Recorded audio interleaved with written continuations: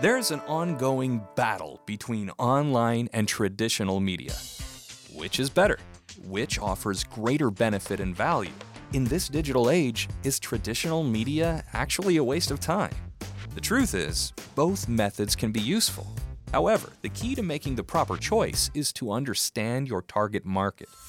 What is traditional media?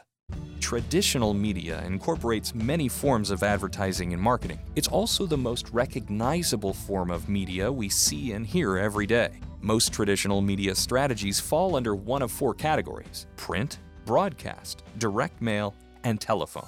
Who still employs traditional media? Because it encompasses so many different strategies, nearly every company uses one or more types of traditional media as part of an overall advertising and marketing strategy. For the most part, this form of advertising depends on the company's available marketing and sales budget. Mid-sized companies and large corporations are most likely to use TV commercials and radio spots. Bigger companies also use direct mail. Mid-sized and large businesses often use all forms of traditional media in one way or another. Entrepreneurs and small businesses normally have limited marketing budgets. Therefore, most use print media in newspapers or newsletters to advertise to local customers. Many also place local radio advertisements. Some use direct mail, and a few may employ limited telemarketing. Where is your target market? A mistake many small to medium-sized businesses make is that they don't know how their target market assesses their information and services.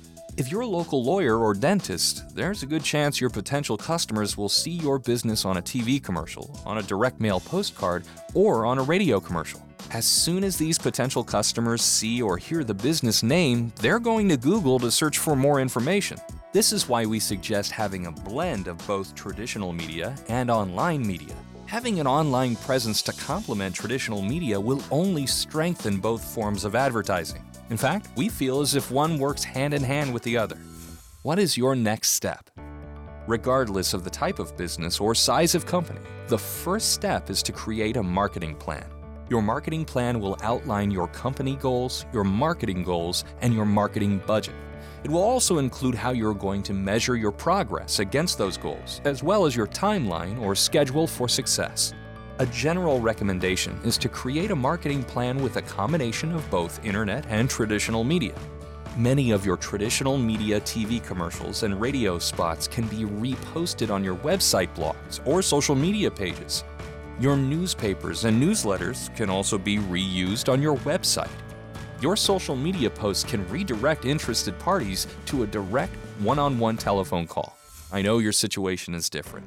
For more information and recommendations for your social media, video production, and media needs, please contact Crash Creative at 855-CRASH-NOW. That's 855-572-7466. Download our free Crash Course number 1, Top 20 Tips to Boost Sales 9% in 90 Days. We're so confident you'll love our Crash Course that we're willing to give it away for free. Then, for new customers, we'll give you 10% off your first order.